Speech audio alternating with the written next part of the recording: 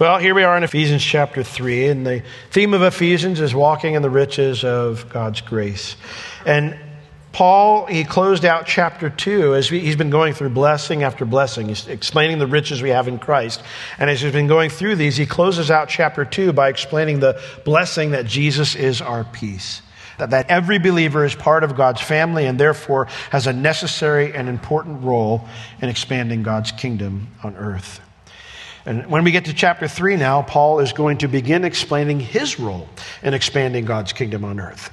And so by learning about the importance of Paul's role in the family of God, we will learn some principles that help us navigate the blessing of our role in God's family as well. So chapter 3, beginning in verse 1, it says, "For this cause, I, Paul, the prisoner of Jesus Christ for you Gentiles, if you have heard of the dispensation of the grace of God, which is given me to youward, how that, by revelation, he made known unto me the mystery, as I wrote afore in few words, whereby when you read, you may understand my knowledge in the mystery of Christ."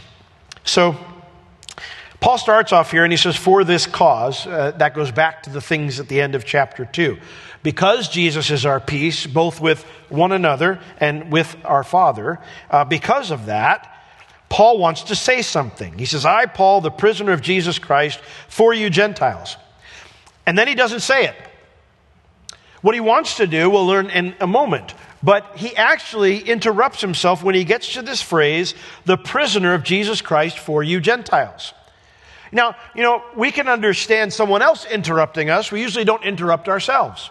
But Paul does it frequently in the Scripture. And so as he's writing here, and he says, hey, in light of everything I just taught you in chapter 2, I want to share something with you. But he says, I, Paul, the prisoner of Jesus Christ, for you Gentiles. Now, remember, Paul is writing the letter to the Ephesians under house arrest in Rome. He is free to move about his home during the day, but he is chained to a Roman soldier at night, so he cannot escape. And yet, Paul does not describe himself as a prisoner of Rome or of a soldier. He describes himself as a prisoner of Jesus Christ. Literally, I'm a prisoner of the Messiah, Jesus. Paul did not consider himself chained to anyone other than Jesus. He wasn't under house arrest by chance in his mind. He believed that he was there because that's where Jesus put him. And therefore, Jesus was working in and through Paul's life in there under house arrest. Even though we might conclude that Paul could do more for the Lord if he wasn't a prisoner. Now, how different might my attitude and your attitude be if we looked at our circumstances that way? John Doe just got fired for Jesus Christ. By Jesus Christ. Seriously, how might that change how you approach that situation? Changes everything. Now, in particular, why was Paul a prisoner of Jesus Christ? He says, well, for you Gentiles. It's your fault.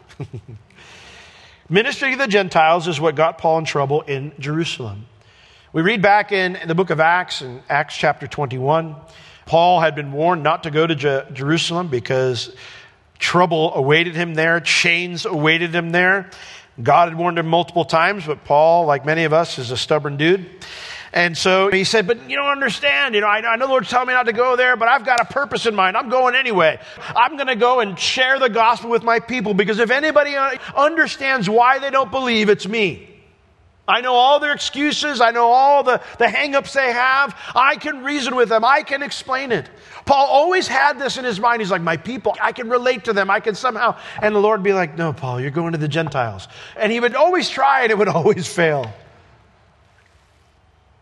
And so he goes, and in Acts 21:27, it says when Paul had been taking part in a purifying ritual, he had sponsored some guys there for their Nazirite vow. And so verse 27 in Acts 21 says, and when the 7 days were almost ended for this purification ritual and ceremony, it says the Jews which were from Asia, they were all there for one of the holy feasts. The Jews that were in Asia, so these are the ones area Paul had been ministering to the Gentiles in. It says, when they saw him, Paul, in the temple, they stirred up all the people and they laid hands on him, and it was not for prayer. And they were crying out, men of Israel, help us. We need help. This is a criminal. This is the man that teaches all men everywhere against the people of Israel, against the law, and against this place, the temple. He preaches against the temple, against the people of Israel, and against God's law. And further, he has brought Greeks also into the temple and has polluted this holy place. For, why did they say that? They had seen, before Paul got to the temple, they saw with him in the city Trophimus, who was a Gentile, an Ephesian, whom they supposed that Paul had brought into the temple. And so when they're saying, this guy's brought Gentiles into the temple, it's desecrated the temple, and so all the city was moved. You think you got it bad? I've never had the whole city of Orlando mad at me, have you? I haven't even had Sanford mad at me. We get mad about a lot of stuff over there. The whole city was angry with him, and the people ran together and they took Paul and they drew him, they dragged him out of the temple, and forthwith the doors were shut. This place has been desecrated because this man's been in there. Shut the doors. And as they went about to kill him, it was looking grim for Paul. Tidings came unto the chief captain of the band that all Jerusalem was in an uproar, a riot. The Antonia fortress, where he and his soldiers were stationed, could see right down into the Temple Mount. They would see the riot happening. And so he immediately took soldiers and centurions, and he ran down unto them. And when they saw the chief captain, the people beating Saul, saw the chief captain, the soldiers were going to kill him. They saw the soldiers, they stopped beating Paul up. Now, we see this sentence, and you would think that the next thing that Paul would say is, I'm a prisoner for you Gentiles, and for this cause what? What do you want to share with us, Paul? But then it doesn't make sense after that. If you heard of the dispensation of the grace of God, which is given to me to you. It's almost like he doesn't finish his sentence, and it's because he doesn't. If it seems like what Paul says next doesn't make a lot of sense, it's because Paul originally intended to say, listen, because Jesus is our peace, and has created this new entity called the church, where both Jew and Gentile have equal access to the Father, I want to share another prayer with you that I normally pray for you guys. We find where he finishes his thought in verse 14. For this cause I bow my knees unto the Father of our Lord Jesus Christ. And then he shares his prayer. But he doesn't now because Paul interrupts this plan of sharing his prayer because he senses a need to explain his unique ministry to the Gentiles that landed him in trouble. Why does he feel the need to do that? Because he doesn't want his imprisonment to discourage them. Why is that necessary? It's important to share because it can be jarring when we hear of a faithful believer who's going through what seems to be unfair troubles. It can be jarring for us. You hear the news that someone's going through suffering or persecution or trouble, and you're like, why them, Lord? Like, they love you, they follow you. Why would you allow them to go through that? Why would you bring this into their life? It can be jarring. In fact, I would say that reason is the most common reason I have seen people leave the faith. I have friends of mine who I serve the Lord with, I fellowship with, who no longer walk with him for this reason. They saw someone else who they knew loved Jesus and had been obedient to Jesus go through suffering or pain. They know someone who loves and obeys the Lord experience tragedy or pain or both, and they conclude that if this is how God rewards those who are faithful to him, then either God must not exist or God is not worthy of following. Now, I don't want to stray too far from our text this morning because we want to keep moving, but I do think it's important to address this.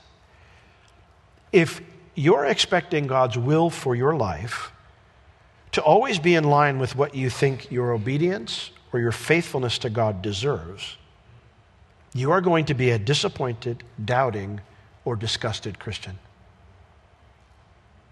And you will begin to conclude that you are more righteous than God and make better decisions than God. We sang a song this morning, Jesus paid it all to him I owe. Right? We sing it loud. You guys are loud. It's one thing to sing it. It's another thing to have that be that starting point for everything that comes into our life. You see, this mindset that somehow expects God's will for my life to always be in line with what I think my obedience or faithfulness deserves, that mindset ignores that Jesus has already rescued us from all of our sin. It ignores that if Jesus did nothing else for me, I should be so grateful. And that mindset forgets that every Christian is blessed to be an ambassador for Christ. That we're blessed and called. Blessed to be called to give our very lives that the gospel message might reach everyone in the world. If our starting point for trying to understand the will of God is my faithfulness or my obedience, I'm going to struggle. Whether it's my own struggles or someone else's, my own tragedy or someone else's tragedy. My starting point always needs to be, Jesus paid it all to him I owe. And if you start there, you're never disappointed, right? Lord says, well, I'm going to take that job from you. Okay, Jesus paid it all to him I owe. I'm going to take that loved one from you. Jesus paid it all to him I owe. Right? I hit that a little close, didn't I? But it's the truth. I don't always understand why God does what he does. I was talking to somebody yesterday and I was explaining to them, I think we'll be pleasantly surprised when we get to heaven and God lets all the threads of the things that happen to our lives and the things that happen to those we love and care about. And we get to see all the threads of the impact of what he allowed to happen. I think we'll be pleasantly surprised. And we'll go, wow, you knew all that. I didn't. That's why it was hard for me. You knew all that was going on, all that you were working. Lord, you're good. And so, because Paul doesn't want them to become discouraged, because, well, Paul, you're in jail. I mean, that's not how this is supposed to work out. I mean, you're faithful. You're obedient to God. I mean, we love you. You ministered so much to us. Most of us are where we are today because of your ministry. He doesn't want them to become discouraged. And so, instead of sharing this prayer, he'll get to that eventually, Paul interrupts that plan to explain his unique calling, his unique job assignment in the family of God, the good works that God had planned for him to do so that they won't lose heart.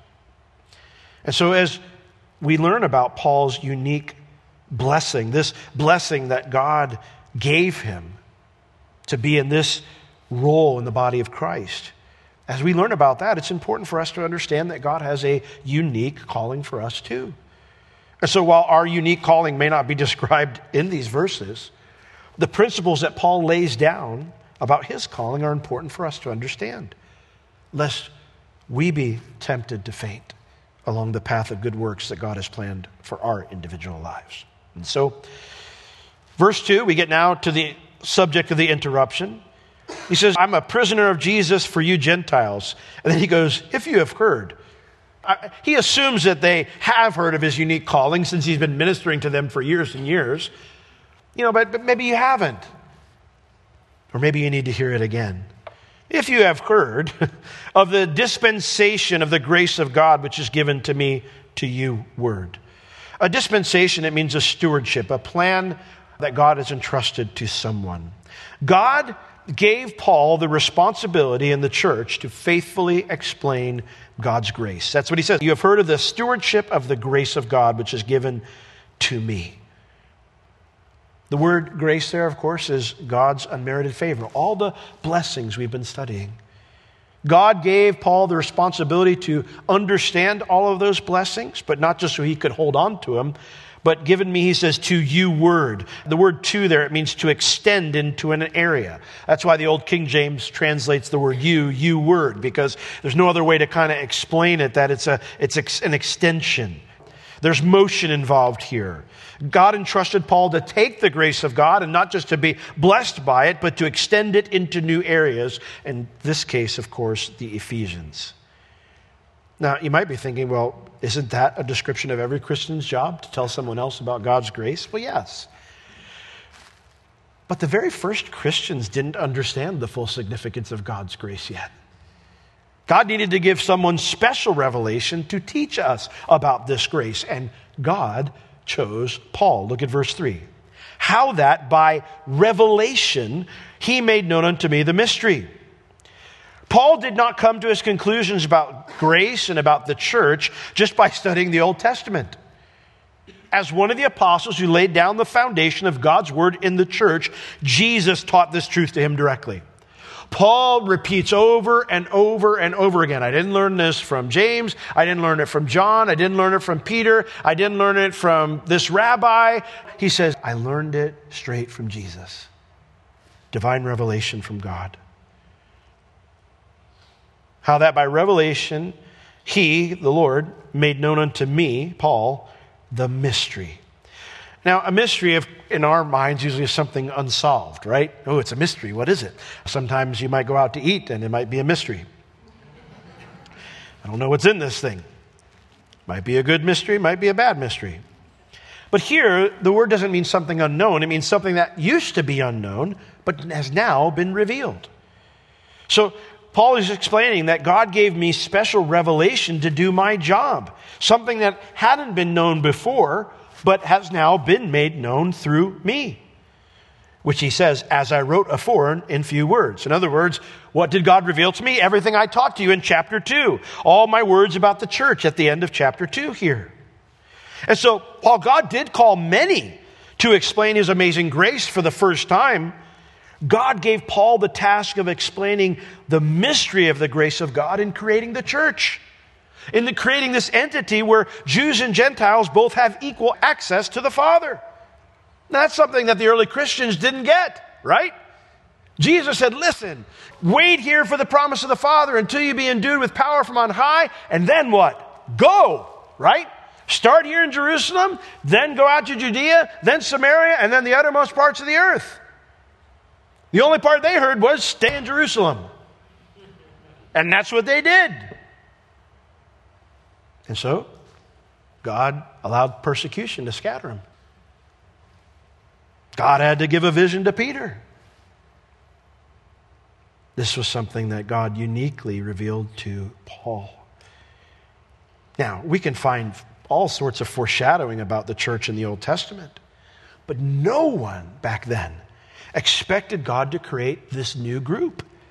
And so Paul hopes that by explaining his very specific but important part in the family of God to receive this new revelation, he hopes that will help them to receive his letter well. For in verse 4, he continues that thought, as I wrote afore in a few words, whereby, by reading his words, when you read, you may understand my knowledge in the mystery of Christ.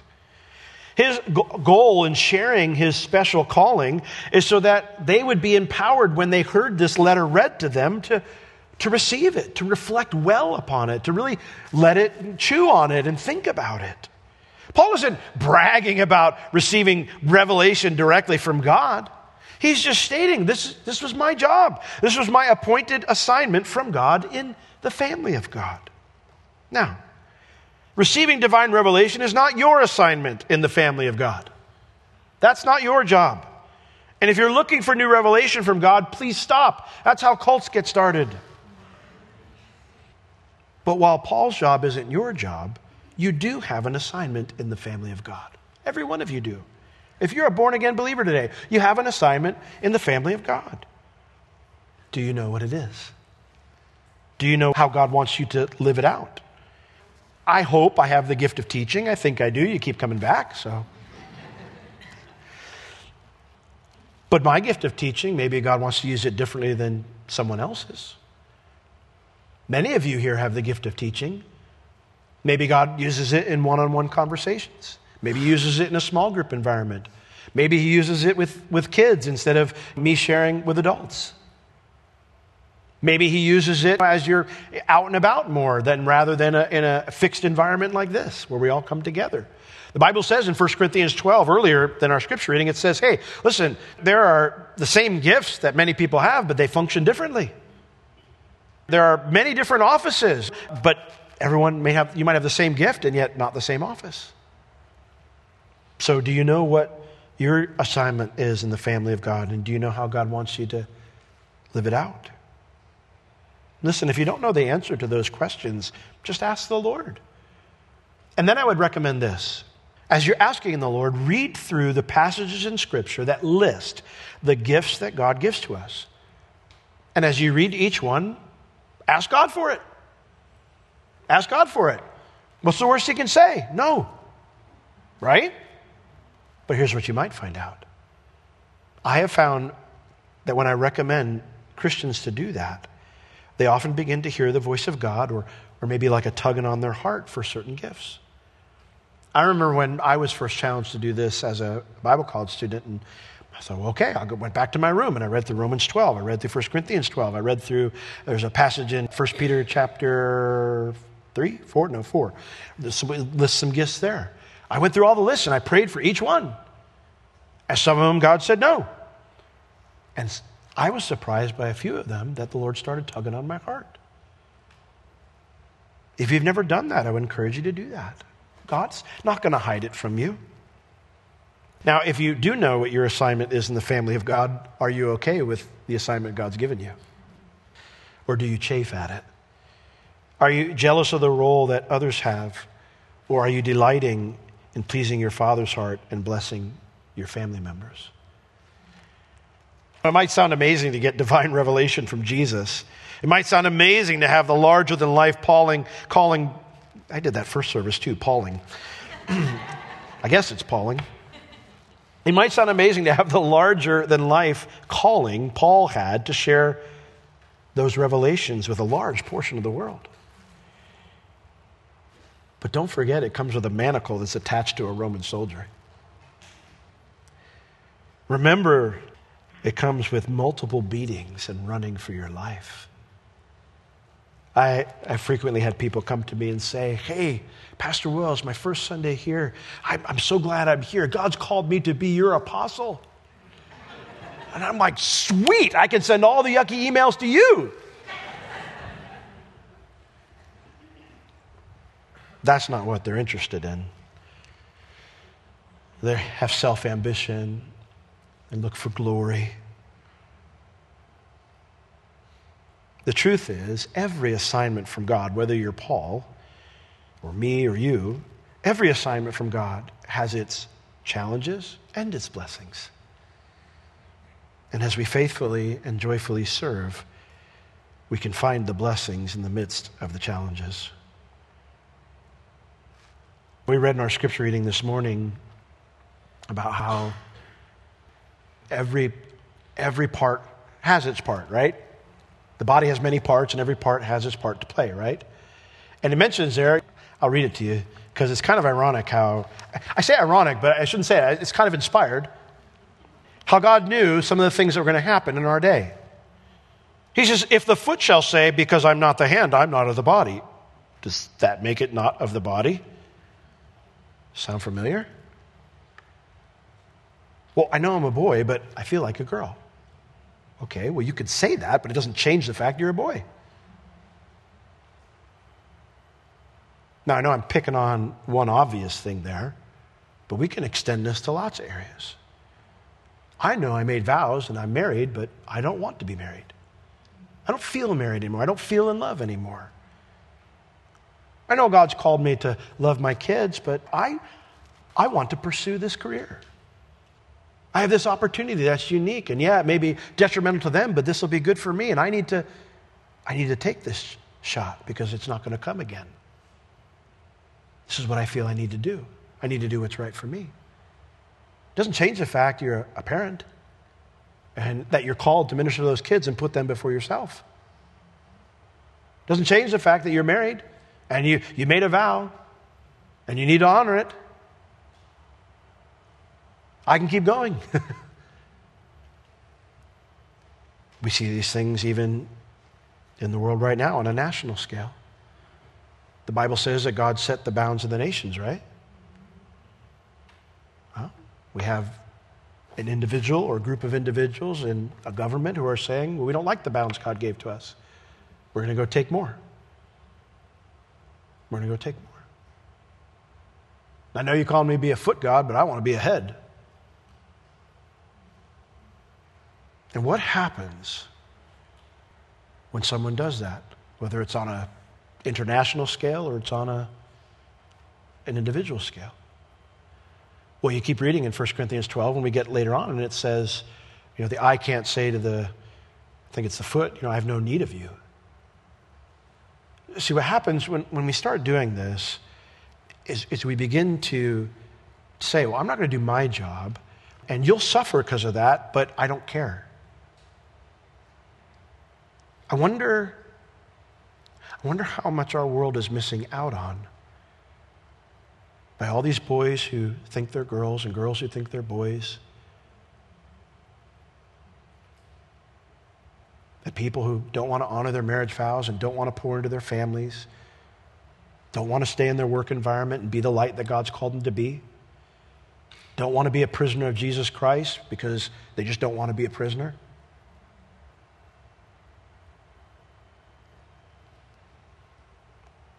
Our culture right now, it just takes a group and it says everyone who's even remotely associated with that group is all the same. Listen, there are wicked people in the Ukraine army and there are wicked people in the Russian army. But you can better believe that there's Christians who are caught up in this mess too. And what's going to result from a nation who's not happy with their bounds and they're going to step over and go to war? We're going to have kids that don't have moms and dads anymore. Husbands that don't have wives, wives that don't have husbands anymore. Moms and dads that don't have kids anymore. Everybody loses. Everybody loses.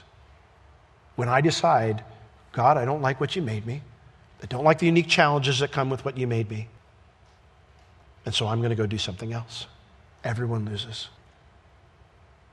Now, if you come to me and you say, Pastor Will, but the role God gave me is hard. If you come to me and you say, Pastor Will, I know I'm a boy, but I don't feel like a man. I feel like a woman. Okay.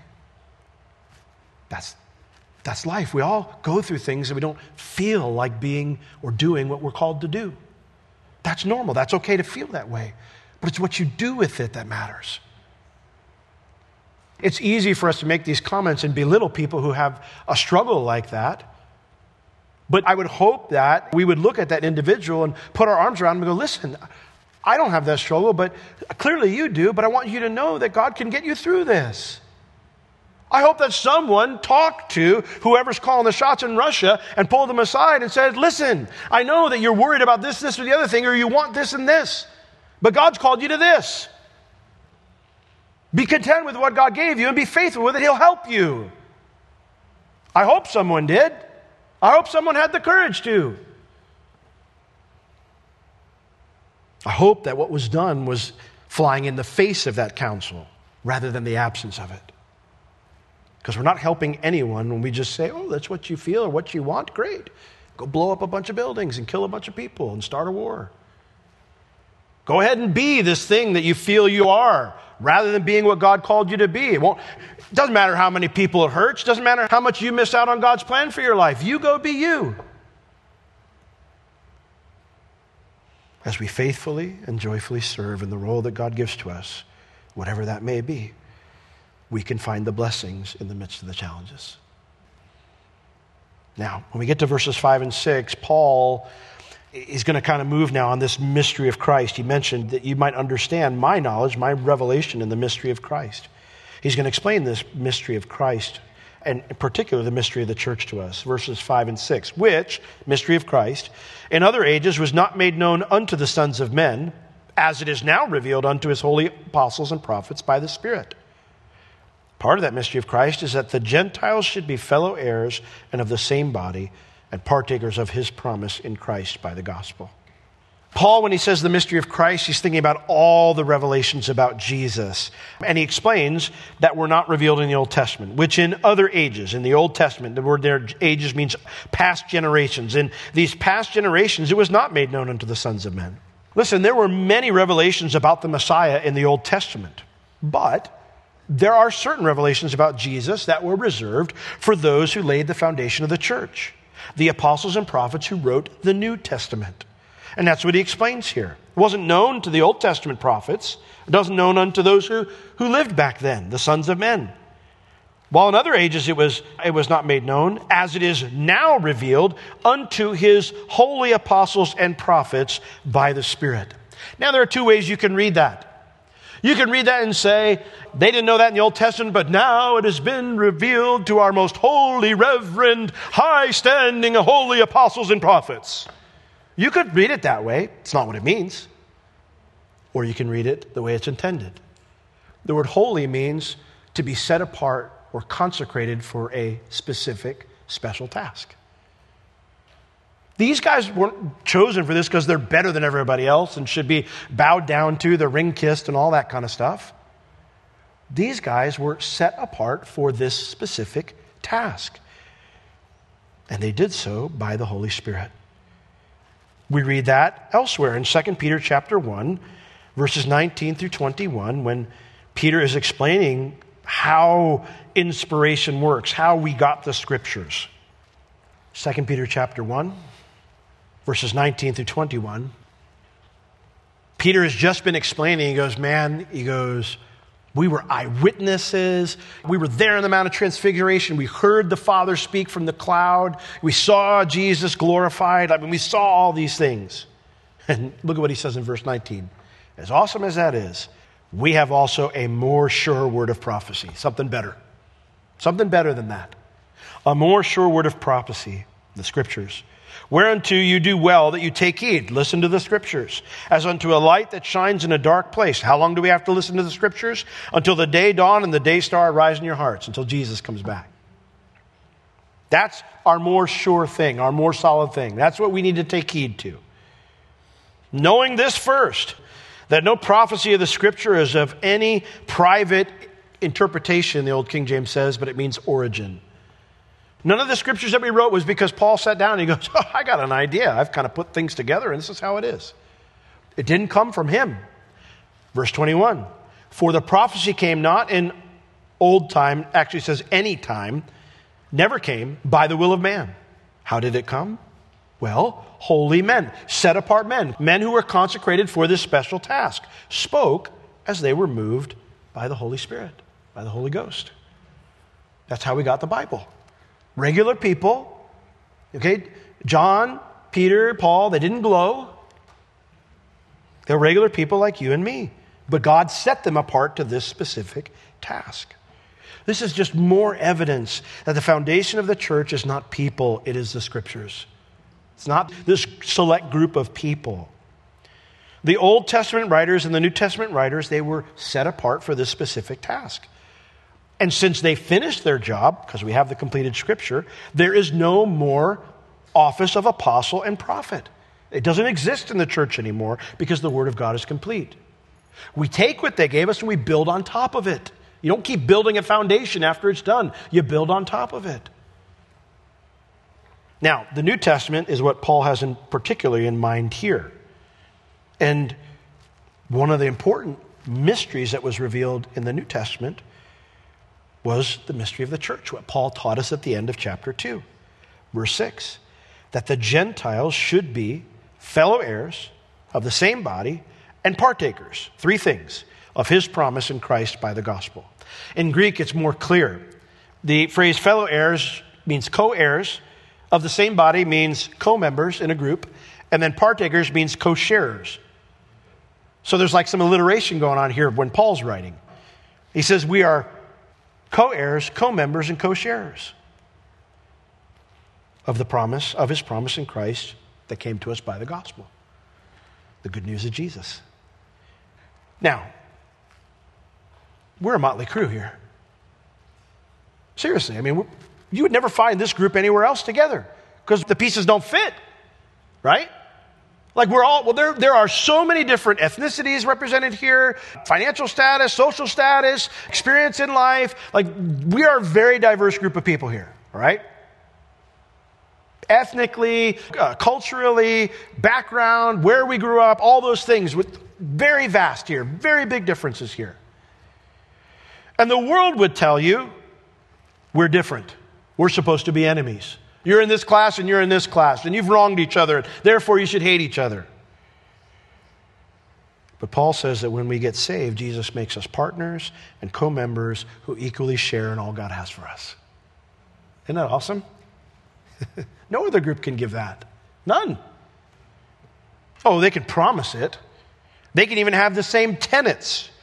Well, we are all equal and we will all possess things equally. Yeah, and when has it ever turned out that way? Because who's going to enforce and make sure everyone has the same stuff?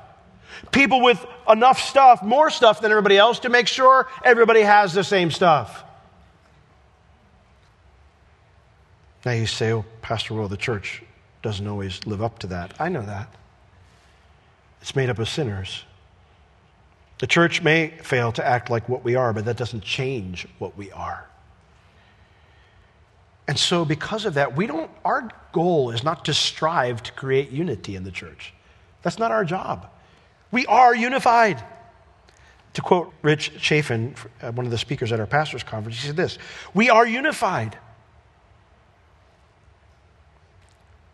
Our unity, which exists already,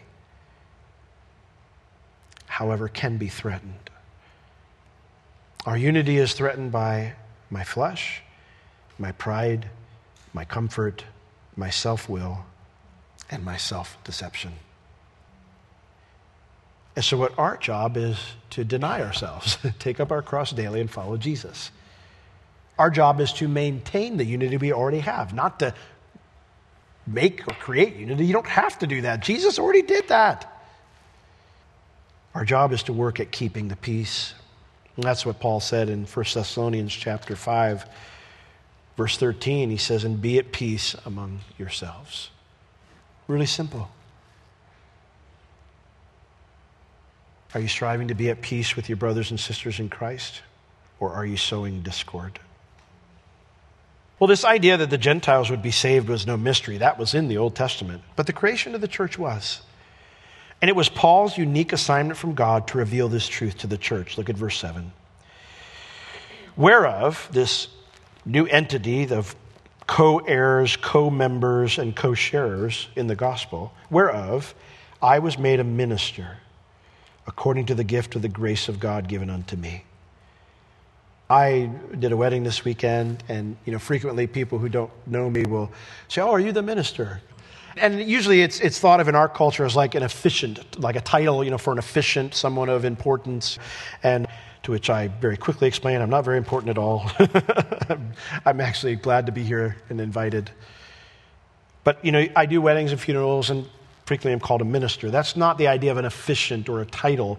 The word here, in the Bible, it means a servant, but not just someone who has the position of servant, but a servant who is seen in his activity. In other words, it's not someone who labors in a private endeavor, his own will. It's one who executes the commands of another. God issued orders to Paul, and he went out to execute them. Does that describe you? Does that describe me? How did Paul get that role? It was because he was the most qualified man for the job, right? Because he had the best education, right? Because he could relate to people better than everyone else in this particular job. Is that why? He says it's according to the gift of the grace of God given unto me. How was Paul selected? It was an unearned present, a gift of the grace of God. Gift is just a present, grace, unearned favor. It was an unearned present given out of God's kindness and generosity. And in that gift, God transformed Saul of Tarsus from a rabid rabbi who persecuted the church to Paul, the man who was persecuted for sharing the good news of Jesus Christ with the Gentiles. That's a crazy thought, isn't it? That didn't happen because Paul checked into a rabid rabbi rehab facility. It happened because of the effectual working of God's power. The effectual working means the functioning power of God, that his power actually works.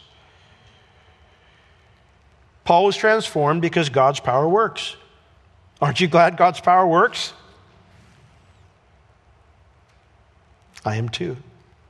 And that's why none of us can look at our assigned task and say, well, God, you made a mistake.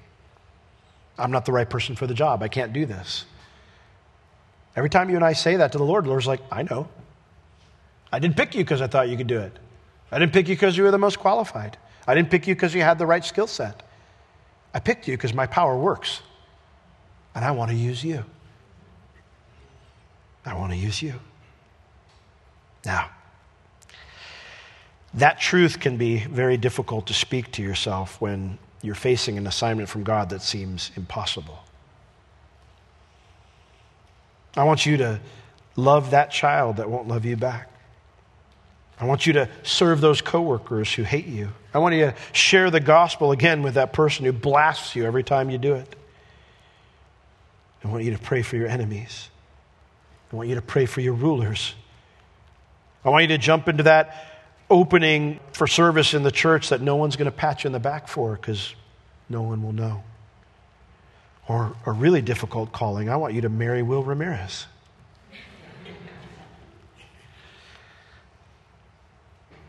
Do you believe God's power works? It does. It does in you as much as Paul. That blessing is for everyone who is in Christ, even someone like Paul. Verse 8, and I'm going to wrap this up quick. It's not going to get all the way down. You're like, he's still got 5 verses left. That's why they call it a miracle. It doesn't happen very often.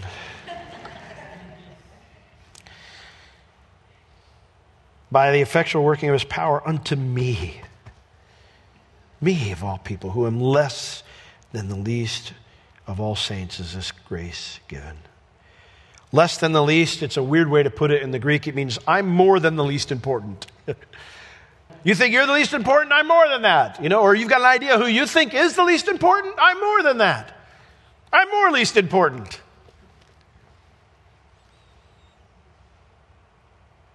Paul believed that if anyone could be unworthy of being saved, it was him. Paul also believed that if anyone could be unworthy to be used by God, it was him. And so that means you and I cannot claim to be so unimportant that God has no plan for us or that he can't use you. None of us can claim that. Because Paul, under the inspiration of God's Spirit, already says, I'm the least important. I'm the least unnecessary. I'm the least necessary. It's not you. And yet, God used him. And that means that God can and plans to use you. Amen? Amen. We'll pick it up next Sunday, God willing, finish up verse 8 and try to get to verse 13 and see how we do. I don't think that this means that Paul was actually the least important. I think Paul the Apostle has done a whole lot more than I have for the Lord. But here's the reality.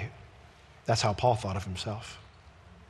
And so wherever you're at this morning, if the Lord's tugging on your heart and saying, hey, come serve me, come do this.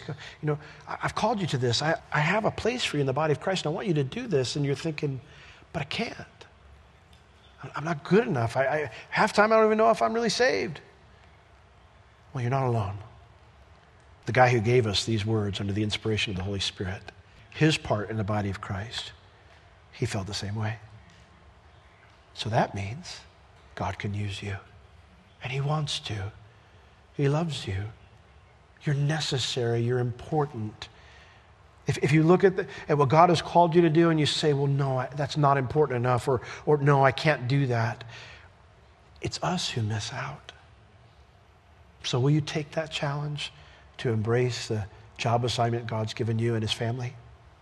Let's all stand. Oh, Lord, you know our frame, that we are simply dust. You know our weaknesses and our struggles. And so, Lord, you know what's going on in every heart this morning. That there are some who even now may be wrestling and saying, but I just don't see any way, or it seems like I fail every time I step out to do what God tells me to do, or maybe even some who have just never answered the call to step into the role that you've given them in the body of Christ.